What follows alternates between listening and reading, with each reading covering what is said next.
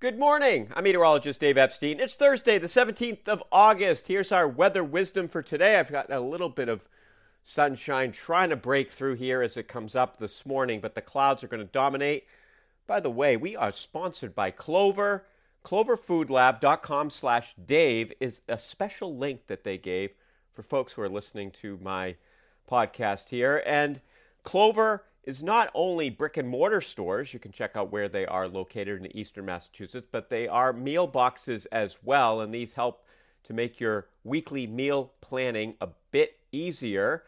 They are weekly boxes, chef-made recipes using seasonal ingredients from local New England farms, and that means they are going to change because they're looking out at what the farms are using or having for produce, and then it goes into the box. These things can be ready in less than 15 minutes. They support local farms. It's plant-based, and so you get something that is like your protein, but it's plant-based, and they are delicious. And give it a try. Again, cloverfoodlab.com/Dave.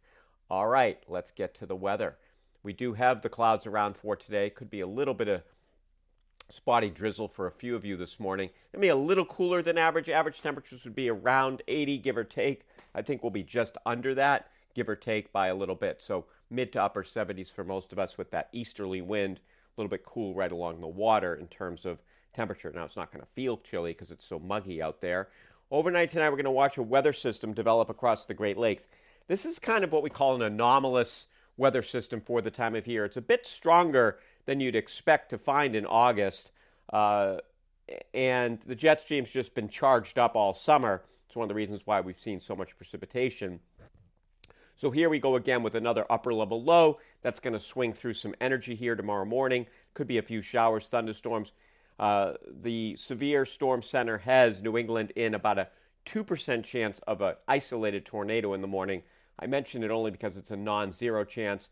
2% sounds really low, but even if you get into, these low percentage chances, it means that the atmosphere does have the possibility to create one of those. We would not see around here, there's never in weather, but you wouldn't see those numbers be up at 50 or 60% high, but so 2% is fairly high for what we observe here in New England. So that's tomorrow morning. Then there may be a little bit of a break, and then a few more showers and thunderstorms as we head through the afternoon. Those will wind down, I think, between about 4 and 7 o'clock tomorrow evening. Will clear out. It'll be much more comfortable. As a matter of fact, when you get up on Saturday morning, it's going to be around 60. Highs tomorrow get near 80 degrees. The more sunshine we get, the warmer we get, the better chance for an afternoon shower or thunderstorm.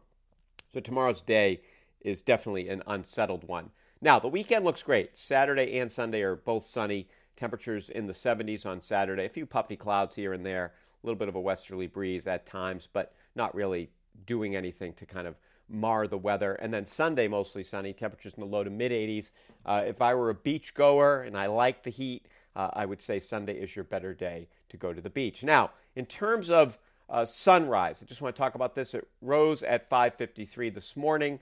It peaks in terms of height at 12:48 p.m. Remember, it's not noon because we monkey with the clocks. It's where we are in the time zone and all of that. So 12:48, it reaches its peak, and then it sets at 7:42, of course, getting earlier and earlier. We're losing 2 minutes and 32 seconds, or we will lose that amount of daylight between sunrise and sunset for today. Tomorrow it's 2:33, then 2:34, then 2:35. So it's increasing a little bit here each day in terms of the speed at which we are losing daylight. Also, the height at 12:48 will be 61 degrees above the horizon.